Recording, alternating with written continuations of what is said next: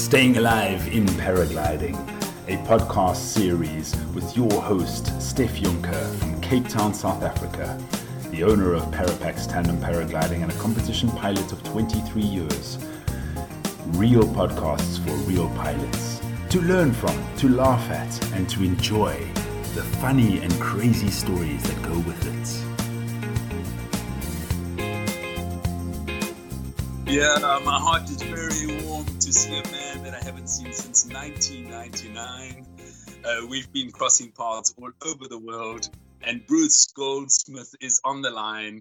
I guess you're in the south of France right now, is that correct? Yes, I'm in the south of France, where I've been living for 23 years now, close to the amazing flying site of Gourdon. Unfortunately, we can't fly in Gourdon right now because of the lockdown. Well, Bruce Goldsmith needs very little introduction, but I'm going to do it anyway, folks. He's going to tell us about his 14-year-old experience of writing a letter to the BHPA in a moment. I'm going to let him tell the story. But he started flying hang gliders in 1979 at the age of 19 years old when he went to university. He started hang gliders promptly, designing hang gliders promptly there. In 1989, he started designing paragliders. And for 20 years, he worked for Airwave under the name Marcus Villinger, a man, kind of philanthropist or entrepreneur who gave that business a go. And that's where we met in the Stubai Valley. He has been a paragliding champion many, many times, the world champion in 2007 in paragliders. He's been the British, the hang gliding and paragliding champion several times. And hang gliding, paragliding is in his nature. He's been writing books. He's been writing articles in the form of Icaristics in the Cross Country magazine. He's a father. His profile picture on WhatsApp is with a gorgeous young daughter who must be 10 or 11 years old. He's got a son who's an absolute champion in paragliding. And he worked for, or actually he started Ozone in 1999. And then he went back to Airwave in 2000. He designed paragliders for Advance around 2010, where he started his own company, Bruce Goldsmith Design, in 2013. With the very first glider, the Tala, in the C category. It came with much acclaim and a super interesting man. And as I said, it's with great pleasure that it gives me this opportunity to do this video and audio podcast with the great Bruce Goldsmith. Bruce, start with your story of 14 years old, please. Yeah, well, I first saw hang gliders when I went with my parents to visit my grandparents in Worthing. And we used to drive past Stenning Bowl on the South Downs, and I saw hang gliding. And it made me dream about hang gliding from a very young child age. And when I was 14, I wrote to the BHPA and asked them if I could start hang gliding and if I could go to a school. And they said, no, you cannot until you're 16. So I actually started when I first went to university when I was 19 years old at London University. And there you studied civil engineering, but you very quickly got distracted in the flying world. What happened? Yeah, I started doing civil engineering, and I did do civil engineering for around 10 years, getting qualified as an engineer. But the thing that happened was Brian Milton moved in next door to my parents' house in Bristol. And he at the time was the British team coach.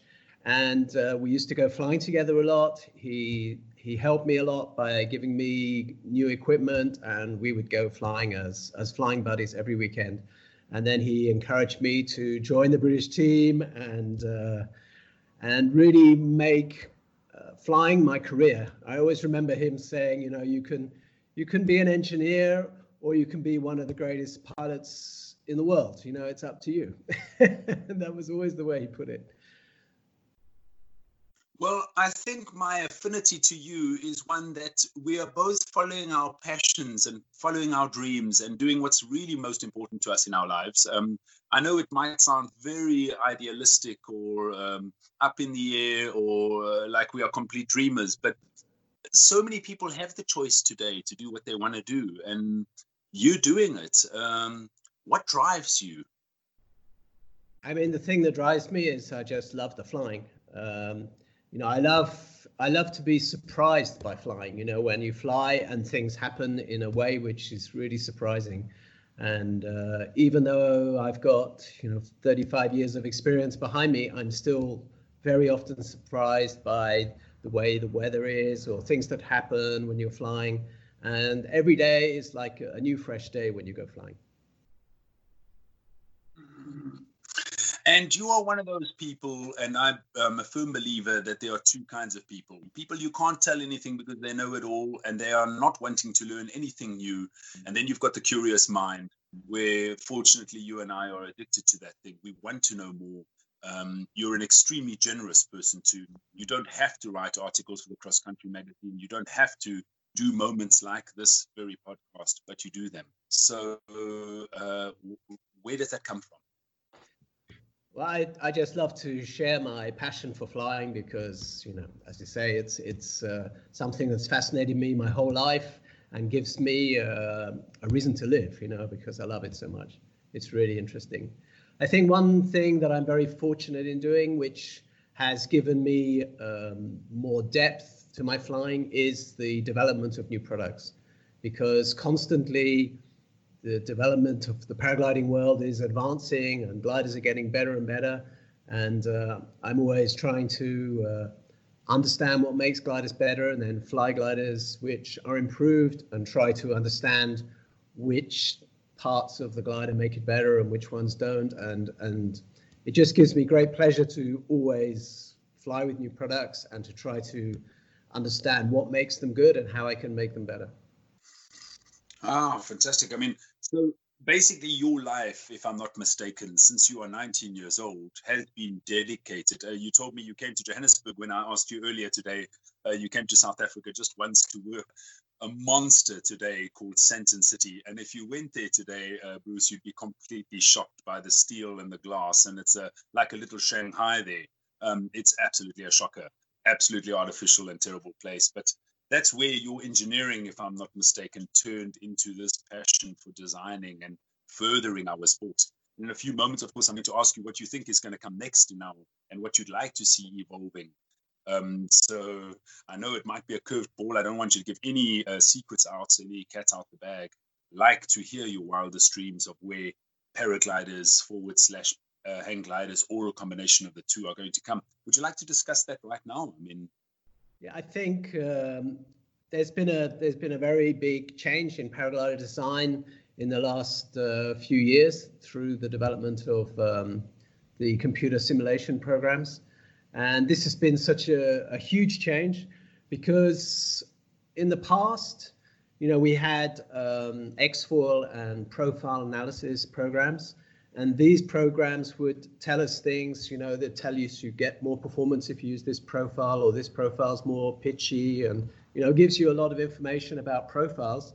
And then we would put them in the gliders, and then we wouldn't see the results would just not agree with the predictions from all these programs.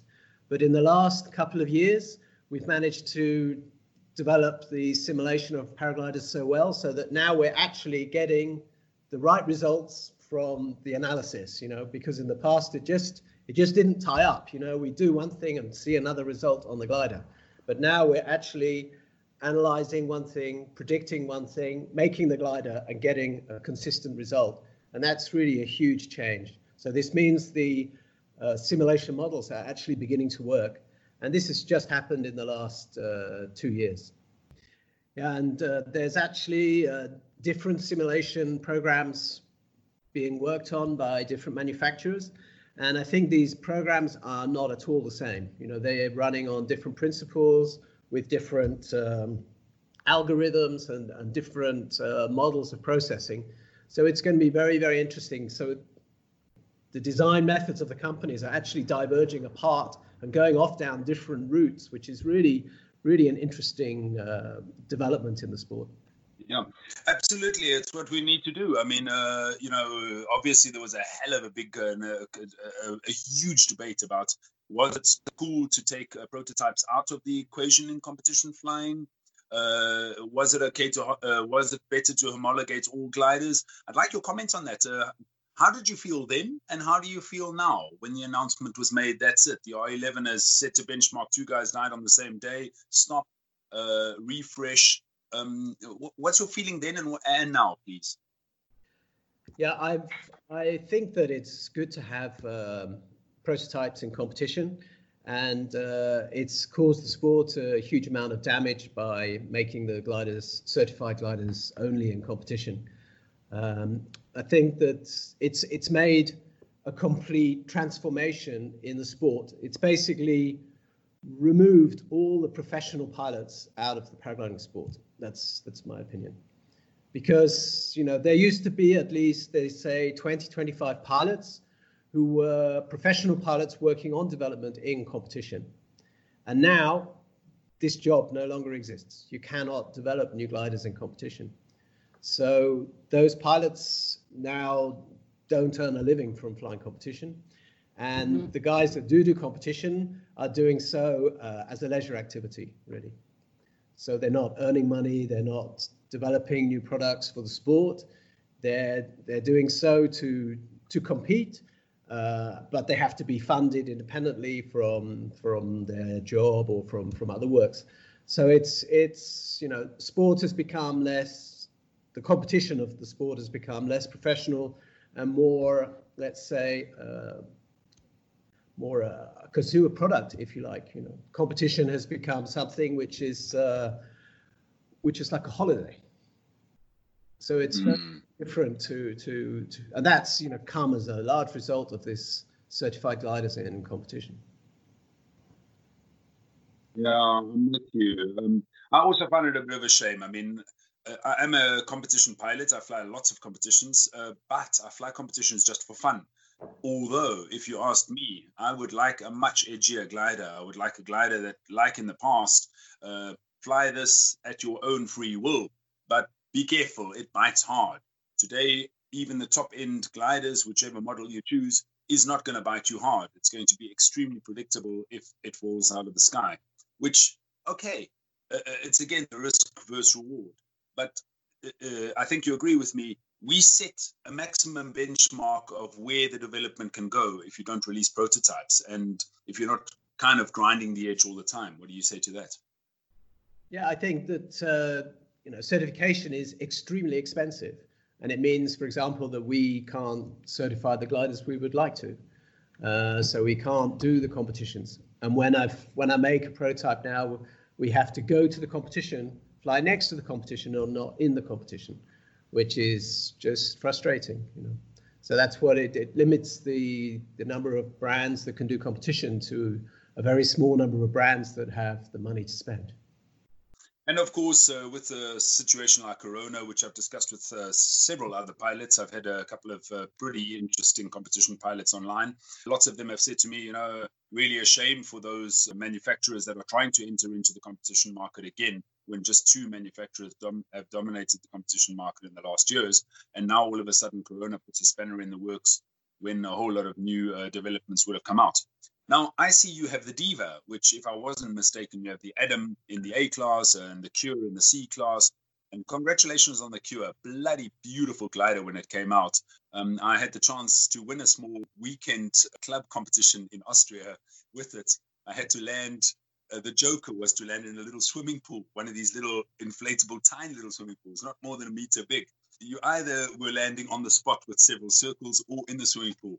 And if I wasn't on the Cure, I wouldn't have landed in that pool. But that bloody glider of yours put me right in that pool. I tell you what, fantastic. Going back to the Diva, I noticed that your Diva is in the CCC class. Was that your purpose, or were you happy with it, or were you planning for it to be D? Because that's what I understood.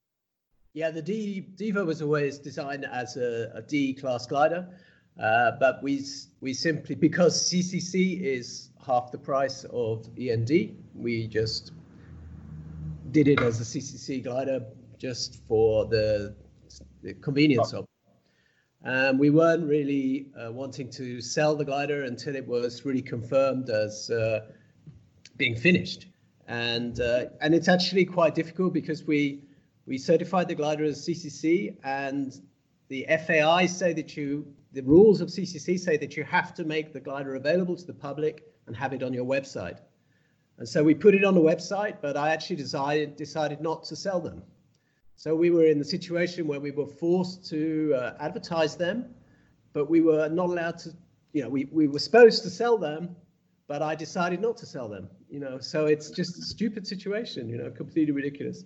I think we sold like 5 in the end, but, I really did not want to sell the Diva, but the FAI was forcing us to sell the Diva, which is very strange that the FAI would go against the decisions of the manufacturer.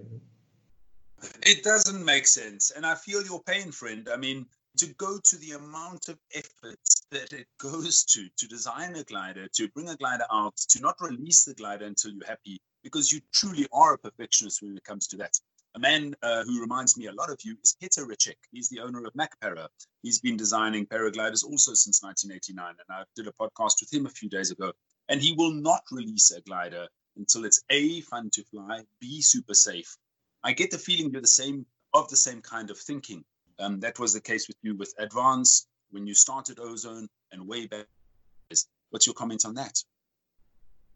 Yeah, I absolutely agree. You have to be 110% convinced that this is just an amazing glider. Otherwise, there's no point in bringing it out. Why would other people buy it if you're not 110% convinced yourself? So it's evidence to me. And also it makes no financial sense either. A glider has to be, really astounding. Otherwise, it's going to be a financial flop. So there's no point in doing it. When we bring out a glider, we make a lot of them and we send them out to dealers all around the world. It's a massive investment, 100,000 euros or something. And unless you're 100% convinced that it's going to be a great glider, there's no point in doing it. Yeah, absolutely. I mean, look how many glider manufacturers there are today in the world and how the competition is not getting less. It's getting absolutely ridiculous. And then there's still guys who will pop up new companies and say, okay, let me also have a try at it. It becomes a little bit crazy after a while and it becomes nonsensical because at the end of the day, you guys are all competing for what? For a great model. One of my friends from the past, I'm sure you'll remember him, is Andre Bucher. He was the importer of Eagle gliders into Europe, and he was employing some 40 people. And he had 2-3 rubbish gliders that came from Eagle back then, and they had no chance. He had huge cash flow problems, and he could think of no other way out but to rob a bank in Vienna. And he went and did just that. But he didn't think it out very carefully. I think he was having a moment of madness, which happens to many of us. And he was caught, of course, and spent 2.5 years in jail for trying to save his paragliding company. Mad story. An absolutely crazy story. Really incredible. I'm trying to get him on the line. He's not in very good health at the moment, and he'd really like to tell his story, which I'd dearly like to hear because he's got a lot of mad stories. He designed a paraglider that's an Audi flying, carried an Audi for an advert. Yes, he did a tandem glider with 12 people underneath it. Yeah. Do you remember that? I also remember he flew in the Stubai Cup with a glider with more than 100 square meters because they had a duration competition. That's correct. What's wrong with him? I'm sad to hear that he's not well. Yeah, he's not well. I don't think I'd like to publicly discuss what's going on with him, but he's not well. He's not well. He's actually been flying gyrocopters in Namibia in the last years, and he swears by it. He actually told me the other day in a voice note, he said, I've been wasting my time for all these years paragliding shit. Flying a gyrocopter in the canyons of Namibia has got nothing on paragliding. And I'm like, wow, to hear that, that's bizarre. I flew a gyrocopter last year in Fly Products down in Italy with the head of Fly Products there. We have a little cooperation going on between Fly Products in Italy and BGD, where I go down there and help them sometimes, and they're helping us with test pilots, test flying, and so it's a nice cooperation. They're nice guys. That's a nice family-run business as well. Yeah, that's the way it should be. And you also produce a fantastic paramotor wing. Tell us about that. I mean, paramotoring's never really been your thing. How did you get into that? What's the story behind that? Yeah, the paramotor wing is the Luna, and it actually started as the Puma from Airwave before. And we've been working with Pascal Biondo, who is he was the Italian national champion of paramotor. He worked on the development at Airwave around 10 years ago with me.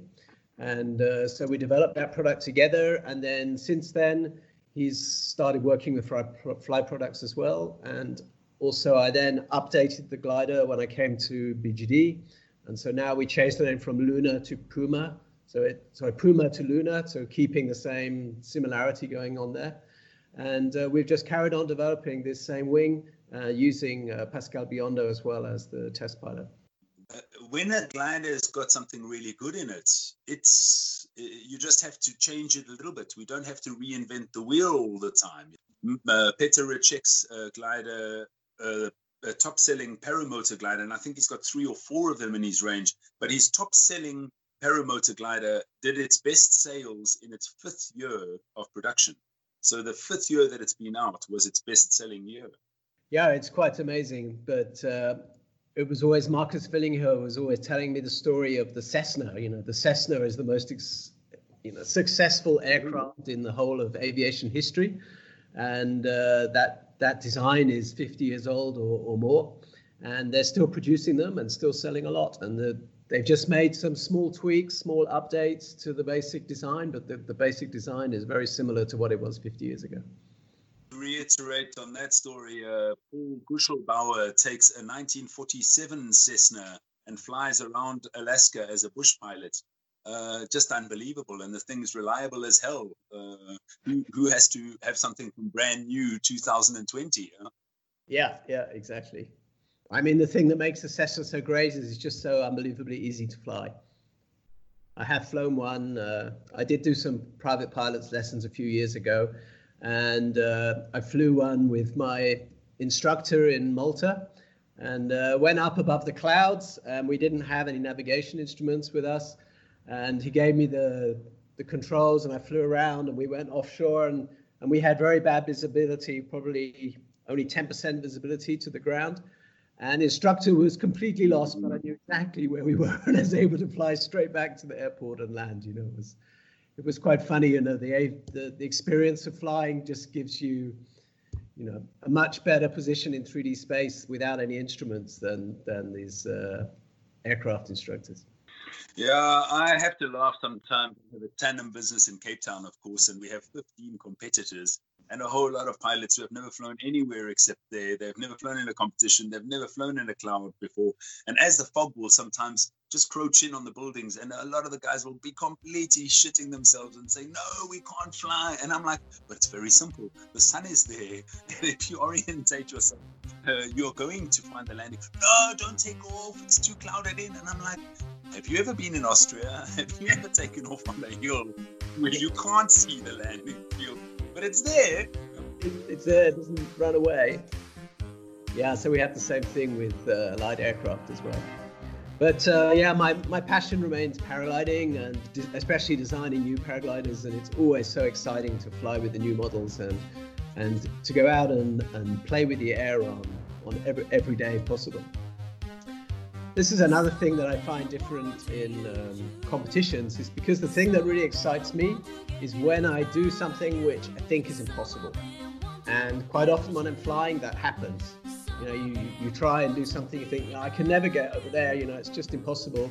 And then suddenly something happens that you don't expect, and you get some convergence or whatever, and suddenly you can get through.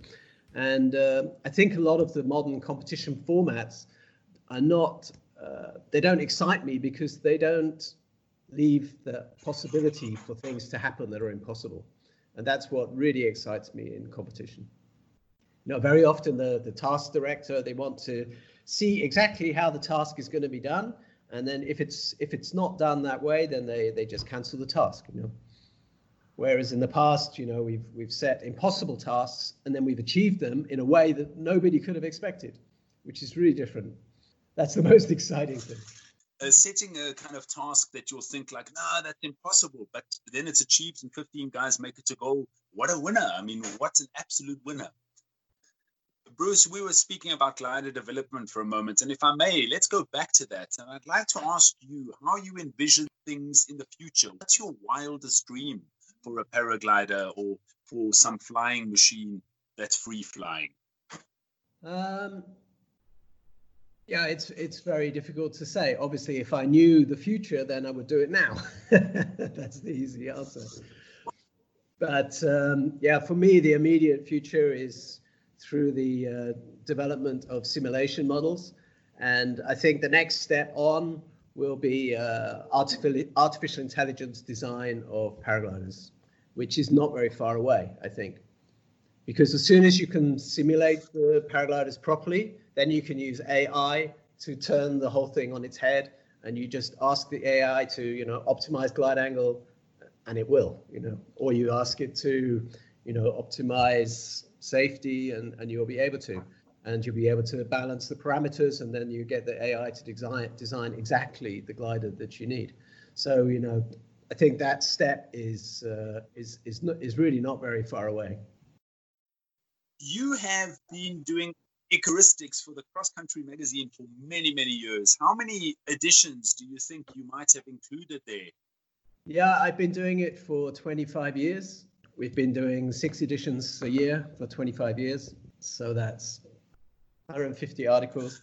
Yeah, 150 times. How do you get creative with something different every single time for 150 times? How does one do that? Yeah, there's always something completely new that comes up. Like the last article was on this MRT, the multiple radius turn points. And I think that's going to turn competition on its head really in the next 2 to 3 years.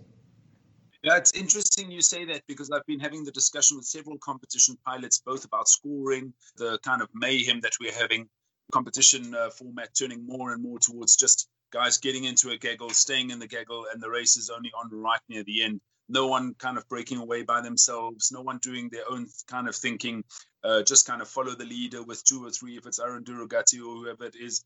I saw this happening in South Africa 2 years ago at our pre-PWC, and it frankly disgusted me. I thought it really is making paragliding losing its kind of kahunas, if I may, that paraglider pilots are not really going out there to think for themselves anymore.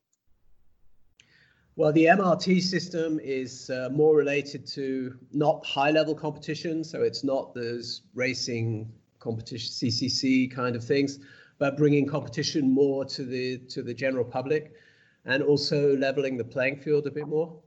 I mean, I don't know if you know about the MRT, but it's a little bit like a handicap system, but it's actually very different, because what it enables to do is to help the lower performing gliders, but you still get the first over the line as the winner. This is the most important thing. So the guy that crosses the line the first is the winner. And that's the problem with most handicap systems. Most handicap systems, you do the task, everybody flies around it, and at the end you adjust the scores. But with the MRT, the idea is that even the people who have a disadvantage, they are boosted at each turn point to bring them back so they can actually stay in the lead. I think that sounds fabulous. Last year, I had the Gin Wide Open in Macedonia. I attended it, I flew with, and I loved it. I thought it was fantastic. I think a lot of people, be competitive or not competitive, should be drawn towards competition flying, because there's so much more for it. It's a paid cross-country. It's cross-country flight where you're just pushed a little bit further. And even if you as a person are not in a competitive kind of edge, you can still have a really good time. Yeah, these kind of competitions, it's funny because the very first one of these competitions was the Airwave Challenge, which was based in Oranje, like 25 years ago. And then we had the Airwave Challenge, and then it got taken over by Ozone. And then Gin made the Wide Open. And now at BGD, we've got the BGD Weightless. And so there's actually, that's 3 events of that kind of format, which is going on at the moment, the Gin, the Ozone, and the BGD. So it's just interesting to see the history of that and how it's evolved in the last 25 years. I like the idea of your handicap. So exactly how does it work? Do you have the cylinders of different sizes, or? Yeah, it's as simple as that. The cylinders are different sizes. And the way we did it at the Weightless was we had a different size for each weight range. So as you got heavier, you had a 400-meter cylinder, and then the lighter guys had a 1.5-kilometer cylinder on each turn point. And there were 10 different weight groups. So we had every 100 meters, we had one weight group with a 100-meter difference. So we had, 400 meters then, 500 meters, and 600. So the only guys doing the 400-meter cylinder was the 120 kilos and over pilots. Okay, so then, then a 500-meter would be 110 kilos, and 600-meter would be 100 kilos, and it went all the way up to 1.5-kilometer cylinder for really the lightweight people of 50 kilo total flying weight. And it worked super well. And now we're thinking that you can do the same thing with glider classes as well, A, B, C, D, and CCC, and use different radiuses for different classes.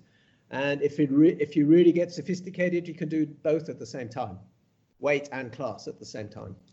But the problem is that each pilot had to enter his own turn point radius for on takeoff. So every pilot is entering a slightly different task, which makes it a little bit tricky at the briefings. And I think we need the instrument manufacturers to be able to include some software to automate that system a bit better.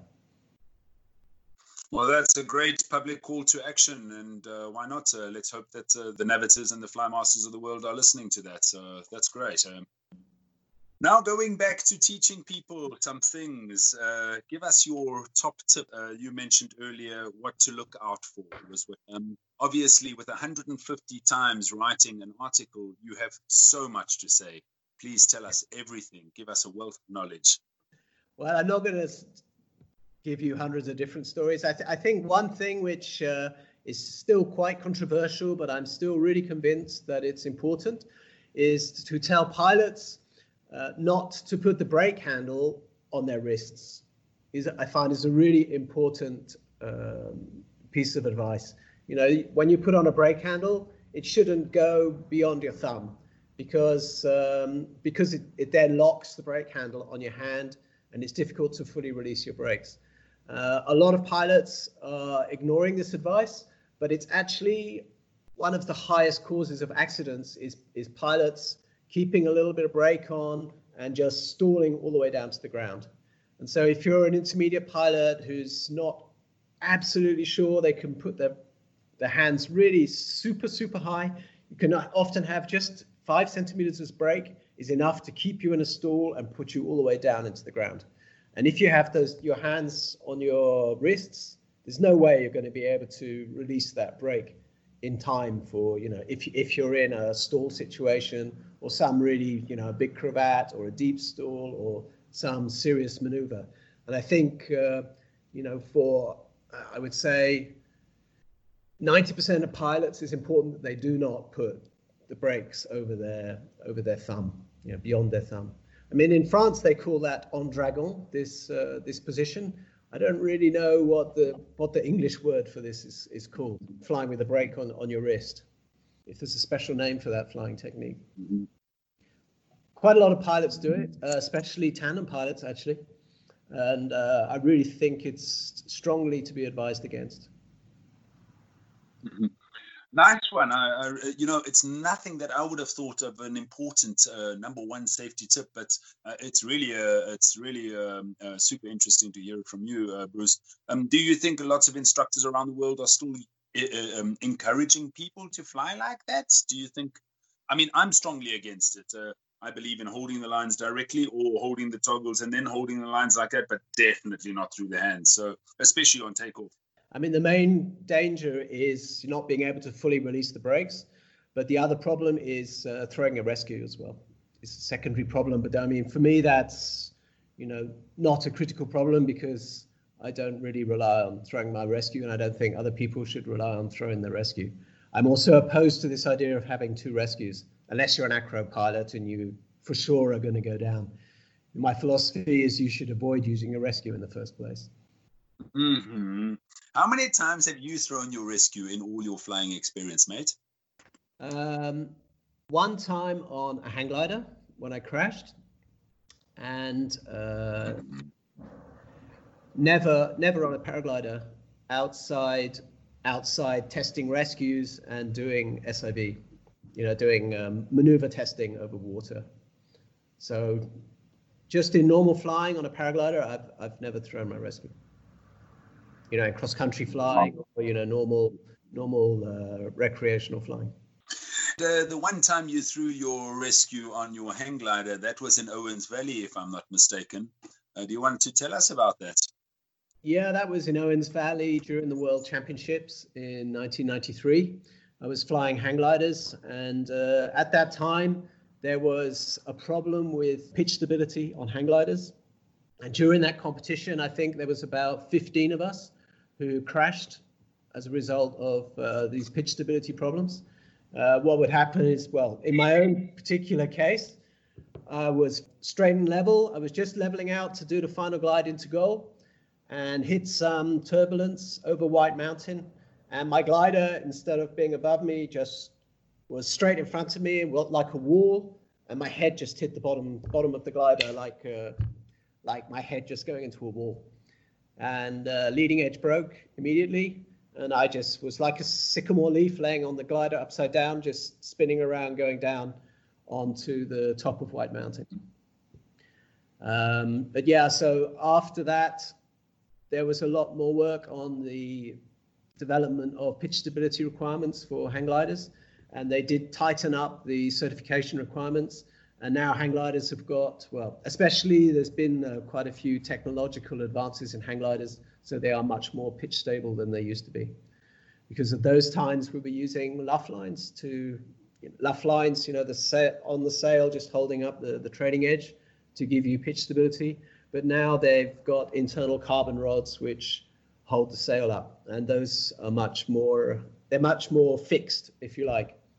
The problem with the luff lines is they're made of string, basically, just a nylon thread, and the length was not very dimensionally accurate. And also the angle of them was also quite horizontal. And also if there was any change of shape of the sail, it would change the pitch stability quite a lot as well. So it was very tricky to establish, really safe pitch stability limits on a hang glider at that time. Anyway, so just to finish off the story, I ended up crashing on the top of White Mountain, which is in Owens Valley. It's one of the highest peaks in the United States. It's about the same as Mont Blanc, I believe.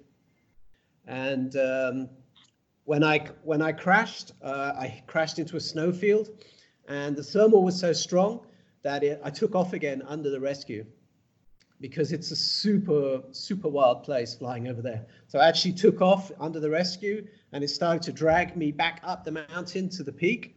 And I undid my harness and jumped out into the snow. And then the glider carried on 300 meters up the mountain and went all the way to the peak until the rescue went on one side and the hang glider stayed on the other side. But the net result was that all my equipment was completely smashed, because it just was dragging all the way up the mountain, just smashing into the rocks.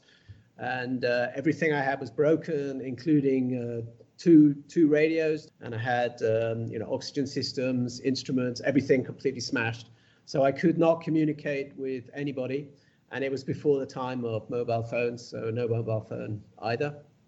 So I just stayed put up on the mountain waiting for a rescue to come. I waited there, and just before the sun went down in the evening, a little Cessna came by, and I saw the meet director just wave like this out of the window of the Cessna. And I was thinking, well, that's a lot of good. How is that going to help me? So I decided to start walking down, and I took my rescue chute to sleep in, and I walked down below 3,000 meters to spend the night where there was a bit more warmth, and the oxygen levels were better. And then woke up before dawn and walked all the way down to the main road. It took me about 8 hours walking down. And when I got to the main road, like little hillbilly farms in the middle of nowhere in Owens Valley. They called in for me. The British team sent a van to come pick me up. And instead of taking me back to the town, they took me straight up to take off, where the British team had rigged another hang glider for me. And I had an hour to take off for the next task. What? I didn't win the competition, put it that way. Needless to say, it's like I was discussing flying with the hangover, how well you fly, because you're simply just distracted, you know. So, that is one of the maddest stories I've ever heard. That's insane.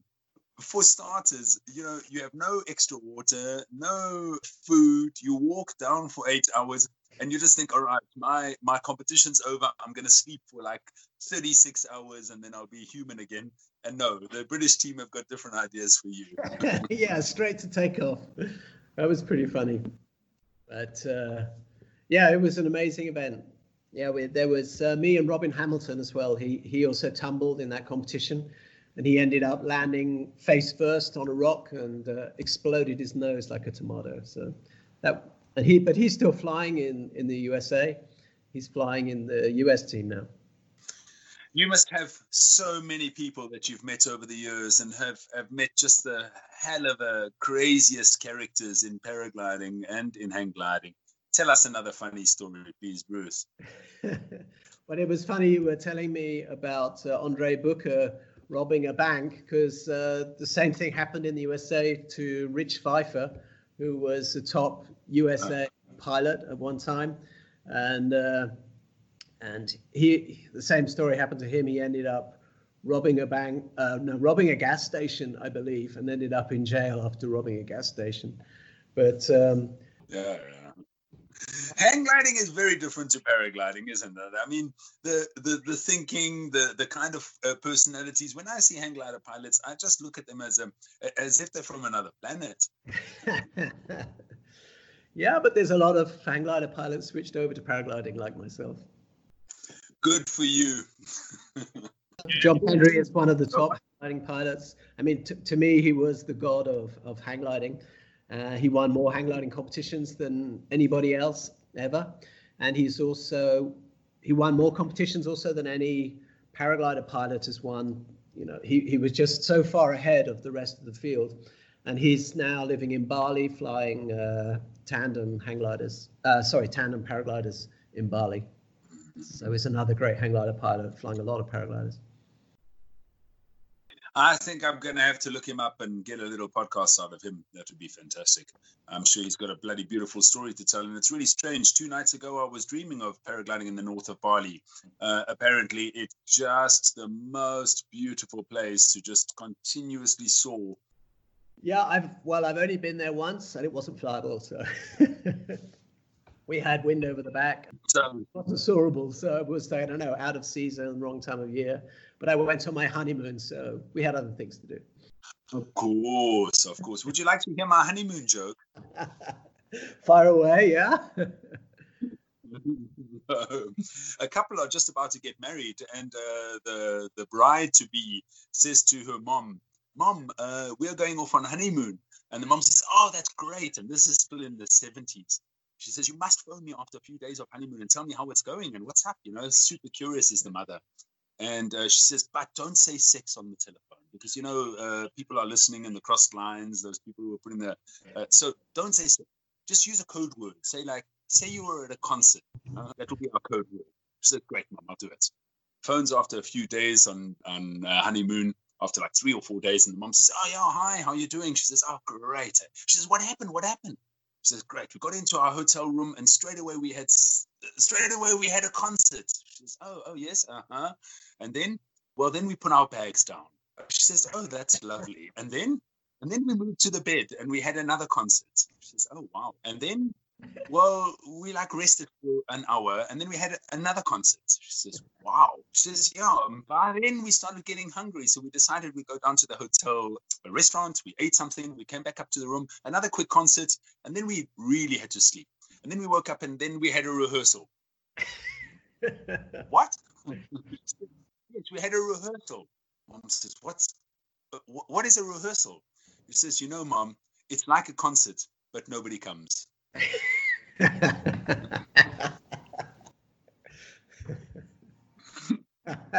Bruce, what music do you like to hear? I like to know from each of the people I interview, what is the style of music or their favorite artist or what very song is it that drives them?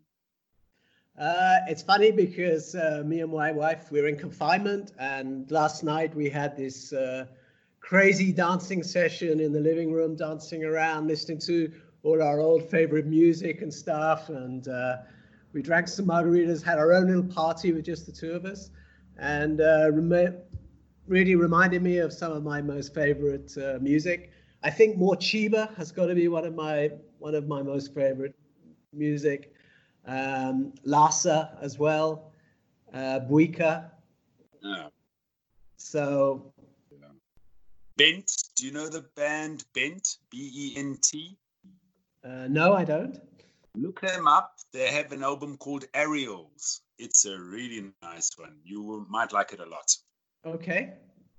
I'll do that. That's therapeutic to dance like that. I think a lot of people in lockdown should be doing it. I feel a lot of people are missing out on lots of opportunities. And it's one of the things that I'm trying to kind of transmit to the world is let's use this time for opportunity. Let's use this time for communicating with friends and family and actually doing the things that we should be doing, not sitting, stewing and stressing. And let's go for new and fresh, wonderful rethinking.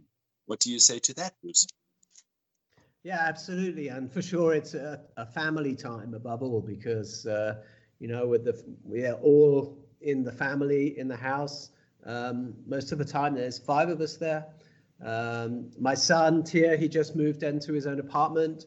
Actually, since the confinement started, he moved just as the beginning of the confinement. So we do see him still sometimes.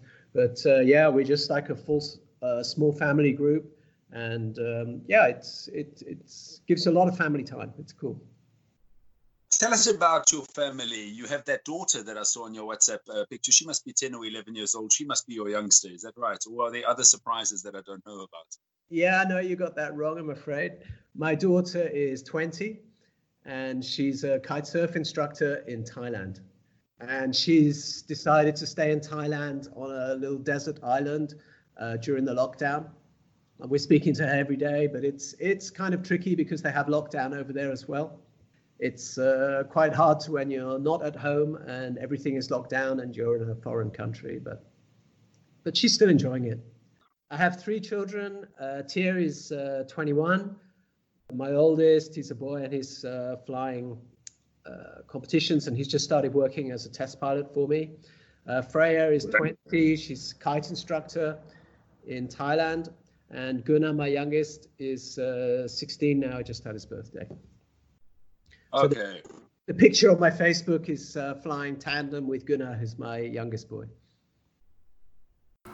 So really unfortunate we lost the rest of the conversation. Unfortunately, the cell phone signal went completely bad, but what a wonderful interview with Bruce. Bruce, I thank you from the deepness of my heart. It was absolutely great chatting with you. It was John Pendry we were referring to that's flying paragliders in the north of Bali now. That didn't come through too clearly. And absolutely wonderful to go and look on Bruce Goldsmith's website after doing research for this podcast. Folks, what a pleasure, what a good laugh, and what a wonderful, wonderful conversation talking about all the interesting developments in paragliding. The MRT was super fascinating for me.